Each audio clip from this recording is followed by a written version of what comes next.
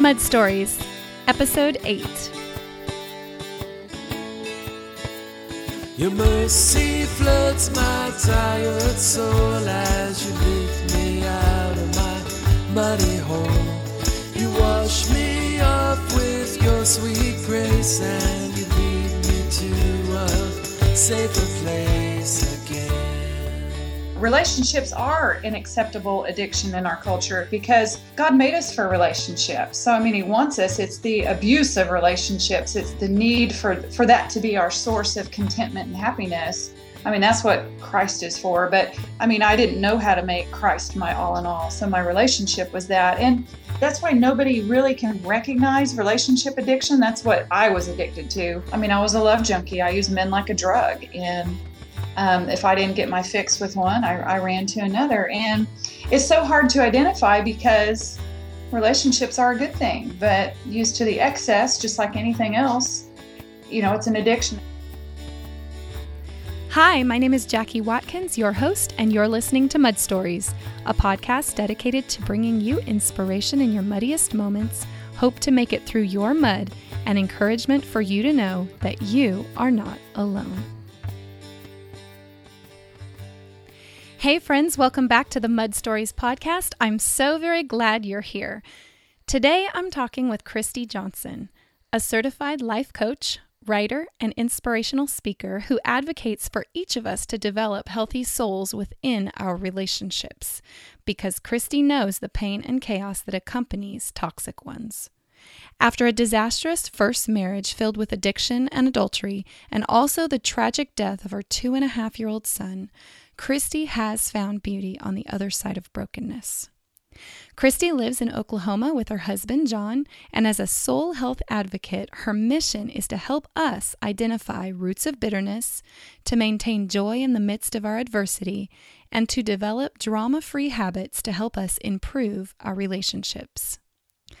I'm so happy that you're here to hear this conversation that I had with Christy, because many of these topics are so near and dear to my heart and are related to my personal time in the mud. And this conversation with Christy was so rich that I have divided it into a part 1 episode, and next week we will hear part 2. And so in this part 1 episode today, we will discuss Christy's dysfunctional relationship with her father, how often we can use relationships to get our validation and approval, the dangers of comparison, and how it's so important that we captivate our thoughts, how sometimes unrealistic expectations can set us up to fail. We discuss the process of how affairs begin, and also how God works in and through our past if we choose to surrender it to Him. Enjoy. Hi, Christy. Welcome to Mud Stories podcast. I'm so glad you're here. Hi, Jackie. Glad to be here. Thanks for having me on. Of course. Well, we've not actually ever met before, but Shannon Etheridge introduced you to me and made me aware of all that you're doing to share your story and your message with the world. And I'm so excited because I think it's a message, this Love Junkies message, that will really resonate with so many people. And I'm so thrilled to be talking to you today so we can aim to bring more awareness to this ever so important issue that I think so many times we don't really even realize we have or ever, talk about. So thanks for joining me. I am so glad Shannon introduced us. I know. But when I was a love junkie, I didn't know that I didn't know. I was clueless. Yeah, I think many of us are. So let's start at the very beginning. Tell us about your background, your upbringing, how your mud story began. Well, Jackie, as a young girl, my father was not an affectionate man. He grew up in the Depression, and I honestly cannot remember a time where he ever said, "I love you." And so I grew up with this longing for a relationship. And I just thought as soon as I was old enough to date that I was going to find the guy that was going to fill all the longings that I had. He was going to be my source of identity, my source of affection and approval. And, as I grew up too, I had so many insecurities from the things that my father would tell me. Now, I know he didn't mean to say these things to discourage me, but I can remember whenever I expressed dreams and desires, he would say, "Well, you can't do that. And so I grew up thinking that there was something wrong with me because other people had dreams and desires, but apparently there was something wrong with me. And whenever I would express any kind of negative emotion, fear, rejection, anger, or loneliness, my dad would say, "You shouldn't feel that way." And so again, I grew up feeling like normal people never felt lonely or angry or rejected or sad. And so I learned to stuff those emotions, Jackie. I learned to hide them and pretend like they didn't exist because I wasn't supposed to feel that way. And it took me years to figure out that that's the way the Holy Spirit speaks to us, is often, not every time, but he uses our emotions and our internal instinct, that gut feeling inside of us, to speak to us. But I had learned to push that aside for so long. Well, and I'm guessing it wasn't his intention for that to be the result, but just unbeknownst to him, he was, maybe had an idealistic view of how you should be, or really wanted you to perform or excel, maybe. I think he was trying to spare me from disappointment. I don't know, I was talking to somebody the other day and they said they always heard their father say, "If you're going to cry, go to your room."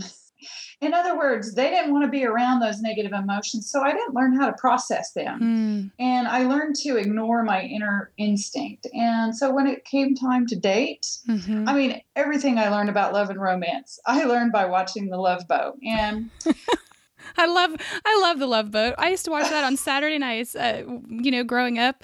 And Julie, the cruise director, was a hysterical show. Yeah. I mean, I'd see women go on the boat with one guy, and in the course of a 5 or a 7 day cruise, they broke up with him and they met somebody else. I mean, that was right? my standard for romance. And I thought that's the way it was going to happen in my life. So as soon as I got old enough to date, oh my gosh, I dated so many guys because I was so insecure. I needed a relationship for that approval and affirmation. And I always had another guy on the line because, oh my gosh, what if the first one, rejected me? I had to have a backup plan. And so I didn't know there was anything wrong with that. And then when I got married, I thought, this is it. I'm good for life. My marriage is going to be my source of identity, and my man is going to meet all of my needs. And we all know how that goes, right? It didn't take me long. No. To learn that, well, first of all, my husband was allergic to work. That's hilarious. Oh, goodness. What a gracious way to say that. And, my father, he wasn't emotionally available to me, but he was a good provider. And I just assumed that since my dad was, so would my husband. And I didn't know to look for evidence of that kind of character trait in a guy. And I just assumed that he'd be a good provider. And so every day, when he didn't get up and go to work, he was in sales, so he could call his own hours. I just got angrier every day. And I stored all this anger inside of me. And I was a Christian. I knew I was supposed to forgive, but honestly, I didn't have a clue how. Yeah. And so because I didn't know that, I stuffed those emotions. I just stuffed them inside. And eventually, what we stuff, it comes out. And eventually I exploded. I mean, I didn't set out to have an affair in my marriage, but an affair begins in the mind, Jackie. Oh, believe me, I do know. Now, before we go forward on that, I want to go back to what you were talking about the serial relationships and how we sometimes, always have that guy on the wings, always are looking for that high of the newness of a relationship. And my patients at the hospital are having babies. I meet them when they're in labor, and I can't tell you, over half, if not 3/4 of the women that I take care of are not married. They're maybe in a serial relationship where they're having a child with a different guy and not committed. And I think this thing that you're talking about serial relationships and just needing that attention and affection, like it's almost a relationship addiction, really is so common and actually so accepted in society right now. And I think it isn't, don't you think that there's a lie that women believe that, or even men too? I mean, maybe this isn't an issue that's only for women, but the lie that you can find that ultimate satisfaction in a relationship like that. And if you don't get it in one, you just go to the next. And it's this avoidance of dealing with your own issues inside and exactly, and displaying them with outward behavior. Speak to that a little bit. Well, it is so. Relationships are an acceptable addiction in our culture because, well, I mean, God made us for relationships. So, I mean, He wants us. It's the abuse of relationships. It's the need for that to be our source of contentment and happiness. I mean, that's what Christ is for. But I mean, I didn't know how to make Christ my all in all. So my relationship was that. And, you know, it's an acceptable form of, that's why nobody really can recognize relationship addiction. That's what I was addicted to. I mean, I was a love junkie. I used men like a drug. And if I didn't get my fix with one, I ran to another. And it's so hard to identify because relationships are a good thing, but used to the excess, just like anything else, you know, it's an addiction. It's gluttony. I love how you called it serial relationships. And that's what happens to so many women, that when a relationship doesn't satisfy their needs, they think the answer is another relationship, when in reality, God uses relationships to expose some things in us that need to be refined or need to be dealt with. But instead of dealing with that, society, the standards of this world have taught us it's easier to just break up or get a divorce and move on to the next guy. Well, because that prevents us from feeling the painful change and growth that occurs when we get real with our own selves. And it's that grass is greener kind of mentality, you know, I'm going to jump over to that lawn instead of water the lawn in my own yard, so to speak. And I think sometimes the issues are so deep and profound from maybe our childhood or from our young adulthood or the decisions we made along the way. It really feels maybe insurmountable, or at the least just plain difficult to really examine our own hearts like that, to really get real with ourselves. And so it's a way of medicating. Relationships become a way of medicating the pain that we don't want to deal with. Exactly. I mean, that's exactly what my affairs were. They were a way to medicate the pain. And I mean, my first affair, like I said earlier, I didn't set out to have an affair, but it started in my mind. I started telling myself things like, I deserve better than this. You know, I'd be happy if he would change. You know, he's the reason I'm miserable, and I deserve a man that will provide for his family. And yes, that was true. But the reality was that until I surrendered those angry, bitter thoughts, you know, I was just putting toxicity into my own body. Yeah. Our thoughts really determine our behavior in the end. I think the power of our thought life is really underestimated. And I know for me, in my experience, my mud story, you know, I thought my thoughts were innocuous. They were not a problem whatsoever, that they weren't beginning anything that was going to be a complication in my life. And there's just nothing that was farther from the truth. Yeah. As we think in our heart, the Bible says, so shall we be. And we will go in the direction of our most prevalent thought. I mean, our thoughts create a feeling, and a feeling creates an action. And so if we want to redirect our destiny. Yep. Action creates a habit. Habits create a destiny. Yep. But I didn't know all that. I was just brewing in all this anger. And then to medicate my pain, I resorted to another relationship. And amazingly, after my first affair, it was while I was out of town on a business trip. I got up the next morning to get ready for work and popped some Advil because I had a big hangover and put some eye drops in. And I looked in the mirror, Jackie, and instead of looking in the mirror and being disgusted with what I had done, I actually smiled because that anger was gone. I didn't realize that affair was like an anesthesia to me. It medicated my pain, and I felt good for the first time in a couple of years. And I was like, wow, I felt so justified and entitled. Like if he had have been a better husband, this wouldn't have happened. It's all his fault. I mean, I completely excused my behavior. Now, let's talk about, because I'm guessing there might be many people listening who actually haven't had a physical affair like you and I have. But let's talk about the other kind of affairs that we can have in our mind, because I think those kind of affairs are so much more common. Let's talk about what gets us there, our thought life, emotional connections, material that we read, books we immerse ourselves in, fantasies, a dream world that we create, on and on it goes, right?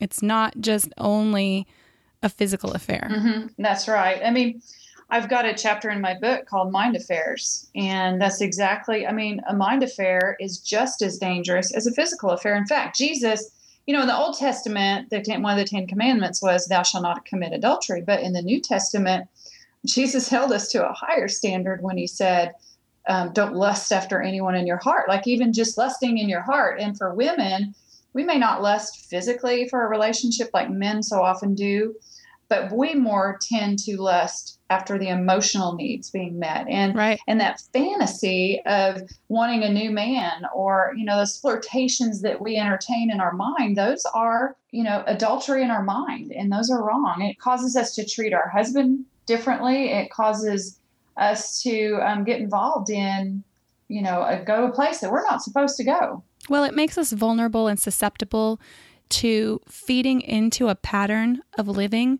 that becomes unhealthy and unsafe in the end, I think. Well, even women that are on Match.com and eHarmony, and I have nothing against any of those websites. I met my husband on a telephone dating service before internet dating services were even around. So, I think that used wisely, they're a very great way to meet people. So I don't want anyone to misunderstand what I'm saying, but I've seen a lot of women, before they've even had a chance to meet the guy, they entertain all these fantasies about what this guy's really like just by his words or his texts. And the only way to evaluate somebody is to see them in person over a period of time.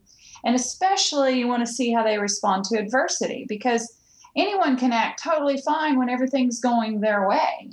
But what's on the inside of somebody will eventually come out when pressure is applied, How do they respond when they get angry? Do they need anger management, or do they have a soft answer? Do they gossip? How do they talk about their mom? That's probably going to be the way they talk about you someday. Right.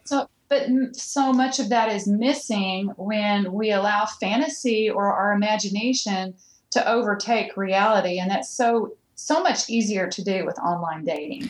Well, and even beyond online dating, for those people who are married, I think it can start as small as comparing your husband in your mind to someone else's husband.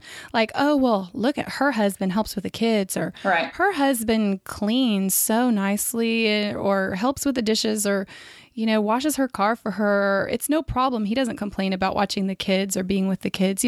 These little ways that we talk to our own selves set us up to be more dissatisfied than we actually need to be, because we don't stop those thoughts and focus on the positive, because everybody has positives and everybody has negatives. And I think in marriage, it can be even as small as that, how our thought life can take off and take us to a place where we will never intend to have gone. You're so right. Comparison is so deadly, because we don't usually compare our husbands to people that we think are less than ours. We typically, I don't know, for me, I tend to compare and highlight other men's crowning glory compared to mine. And to me, that's dishonoring my husband and my thoughts, because it comes out in the way I treat him. Absolutely. You'll like he might not even know what happened. All of a sudden you're huffing and rolling your eyes, and the poor guy has no idea that he's being compared to this gold standard ideal person that you filtered out all the bad flaws in him to compare, or just only the good part, right? So, I think our husbands sometimes are like, what is her problem? Like, what just happened right now? And it's really something that as women, we have a lot of power over. And it could be the case for men too. I mean, I'm sure men compare their wives to other women, and wish, while men's situations and struggles are different than women's, I think we can find some commonalities in capturing our thoughts and really choosing to see things from positive light, and to really try to grow in our relationships instead of hinder them by our silent thinking. Mm-hmm. I can remember a time too, after I was married to John and I have been married for 15 years. But, just because you're married doesn't mean you're never going to find another guy attractive. But yeah, and that was a mistake that I believed. I believed that it just had never occurred to me that I would be attracted to anyone other than my spouse. And it caught me way off guard. So I'm glad you're bringing that up.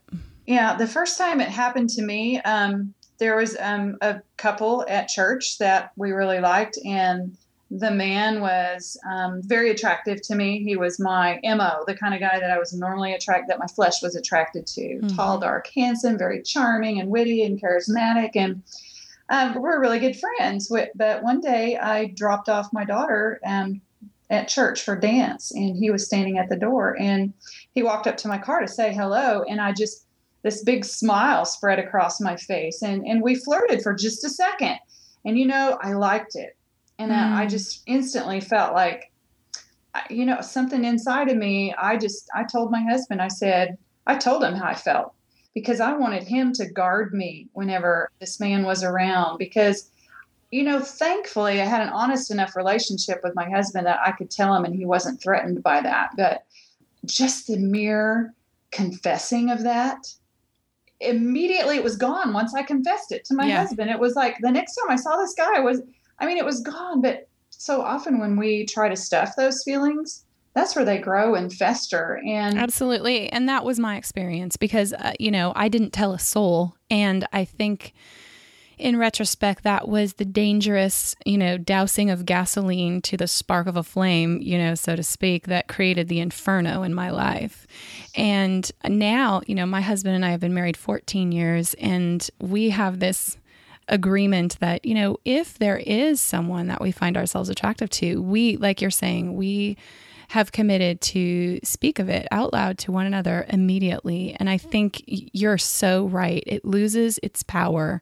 And it's so important to have that kind of open, intimate relationship with your spouse. If people don't have that kind of relationship, it's definitely something that I encourage people to strive toward, because I think that truth is going to set them free from that. And you can hold each other accountable. And if it comes to a place where you say, we just can't hang out around them, or we can't be friends with them because this is too dangerous for me or too tempting, then that is an option too.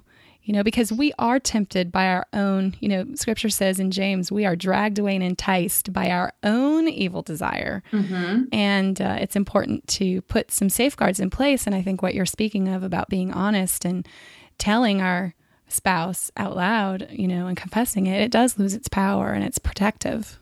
It totally does. And I'm so glad to hear that you do that too. I've never really heard anyone else talk about this subject. But it was so powerful for me. It was like instantly, it's like spraying bleach on mold. It just instantly disintegrated. I love that. It's such a great picture. Just wiped it away. And it might not always wipe it away, but at least there's open communication. I think in marriage, when we have secrets, that is where problems begin. And okay, so take us back. You had your first affair. You were married.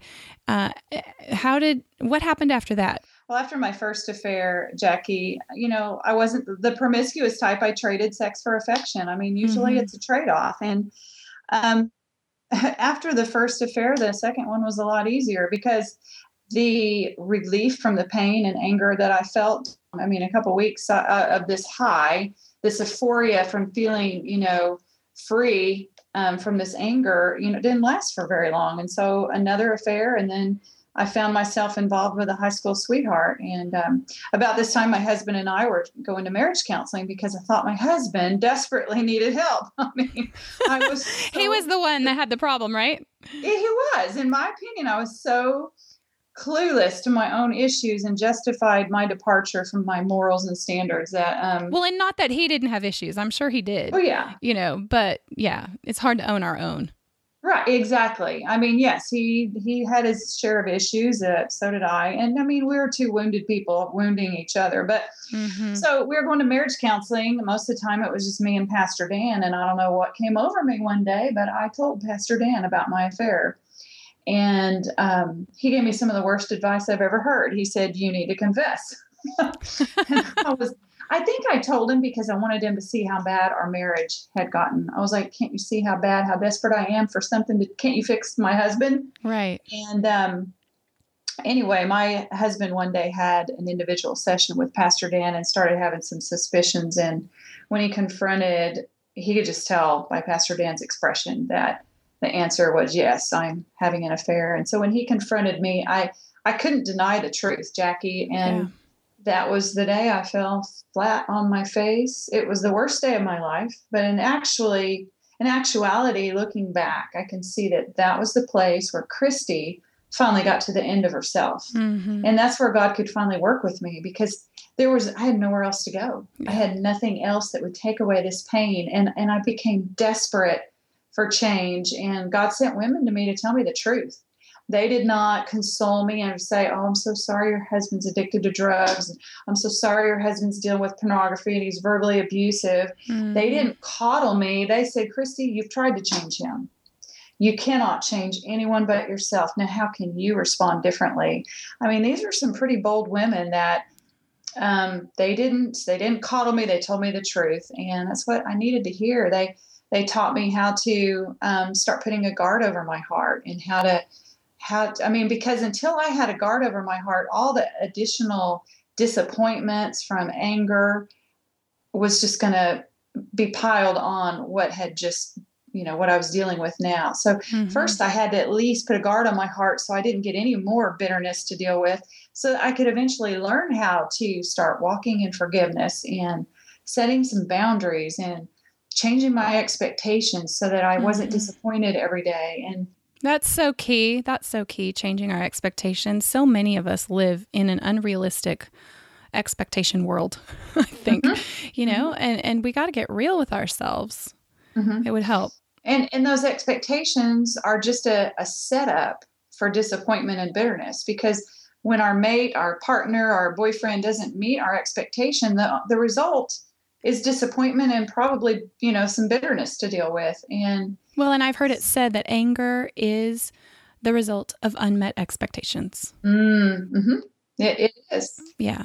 So it's no surprise that it leads there. And the unmanaged anger was what led me into the arms of another man. So I went through a long journey of 8 years longer in our marriage that God was showing me through adversity, through conflict, through offenses.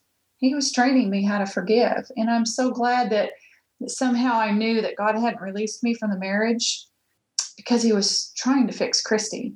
But he was using the adversity and the conflict and the offenses to change me. If I had gotten out of that marriage before God was completed with the work that he wanted to do in me, not to say I'm done yet, but so often we bail, and we're like an oven. We're like a cake that you take out of the oven when it's halfway done. It may look good on the outside, but as soon as you put your finger in the middle, as soon as pressure is applied, the cake just caves in. And, the only way to learn forgiveness, Jackie, is to suffer an offense. Yeah. If our boyfriend or our spouse never made us angry, we have no reason to forgive. So God was showing me, training me. Well, and I think we learn how to forgive, like you said, by forgiving. I mean, God helps us to forgive, but it's not easy when we've been hurt. Yeah. And I don't honestly think it's something I can do in my own strength. I think that I choose to forgive, and God's grace is sufficient to allow me to. I mean, there's some little things that can make me the maddest, and I just have to choose to overlook an offense. But when I do, the Bible says that's when the glory comes. It's to our glory to overlook an offense. Took me a long time to learn how to do that. Yeah. Well, and I think the scary thing is if we give, our fear is that our partner's not going to give equally back to us, that they'll just take, and we'll get taken advantage of. And what about my needs? And what about what I want? And what about my satisfaction and my happiness? And so many times the fear of that prevents us from moving forward toward our partner. So what ended up happening with your marriage? Well, God gave me a promise to hang on to when I started what I call my recovery out of relationship addiction, looking for a man for my source of identity and approval. And he gave me a scripture that he was doing a new thing. And I honestly believe that God was going to restore my marriage. I never considered divorce, but 8 years later, after 10 years of marriage, my affairs were discovered 2 years into my marriage. And then another 8 years later, my husband unfortunately spiraled further into his addiction and his drug addiction and pornography. And we were separated twice, once for a year and once for a year and a half. And unfortunately, after 3 children and 10 years of marriage, we were divorced. But, I wasn't the same person that I used to be. Yeah. I learned so many things about what the Apostle Paul said, how to count it all joy, whether I'm living in lack or living in plenty. Yeah. That had everything that I need for life and godliness. And God had really done a work on me from the inside out. Yeah. Well, because you chose to surrender. God's faithful to show up and provide wisdom and character cultivation when we surrender to Him and ask Him to do so. Well, that concludes part 1 of my conversation with Christy. And next week, we will not only continue with the rest of her mud story, which includes the tragic death of her 2.5-year-old son, and also her journey toward healing and remarriage and restoration. But Christy is going to share with us some tips and steps that we can do to help develop healthy souls and healthy relationships. So I hope you'll mark your calendar and join me next week for the rest of my conversation with Christy. And until then, you can find the show notes and all the links mentioned in this episode over at mudstories.com or JackieWatkins.com/episode 8. And thank you so much to those of you who have subscribed to iTunes or have left a review or rating. I still would love if you have not done that. I know for me, I always am well-intentioned and then I just never get around to checking it off my list. So if you would be so kind as to take a moment and head over to iTunes and leave a rating or review for this show, that would make such a difference in helping others be exposed to mud stories so that they can be encouraged too. So if you want to leave a rating or review, you can get to iTunes through JackieWatkins.com/iTunes. Also, I'd appreciate it so much if you've enjoyed any of these episodes, if you would just tell one friend and share with them about this podcast. It would also make such a difference. Again, thank you so much for listening. I know there are so many things you could be doing today, and yet you chose to be here with me listening to this podcast, and I just can't be more grateful. So thank you all so very much for all your support. And so today, no matter what we're facing, where we've been, or what lies ahead, may we all find a grateful song to sing. Have a beautiful day.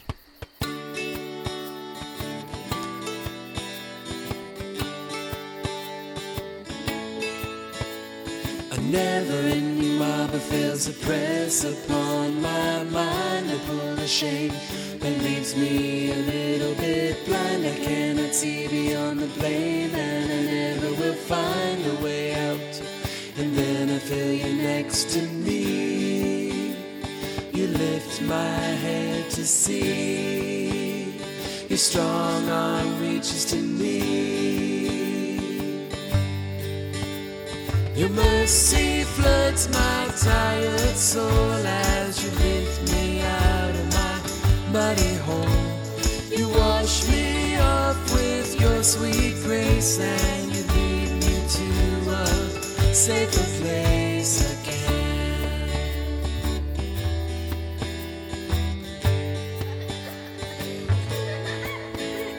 A never-ending marble fails to press upon my mind. I pull the shame that leaves me a little bit blind. I cannot see beyond the blame, and I never will find a way out.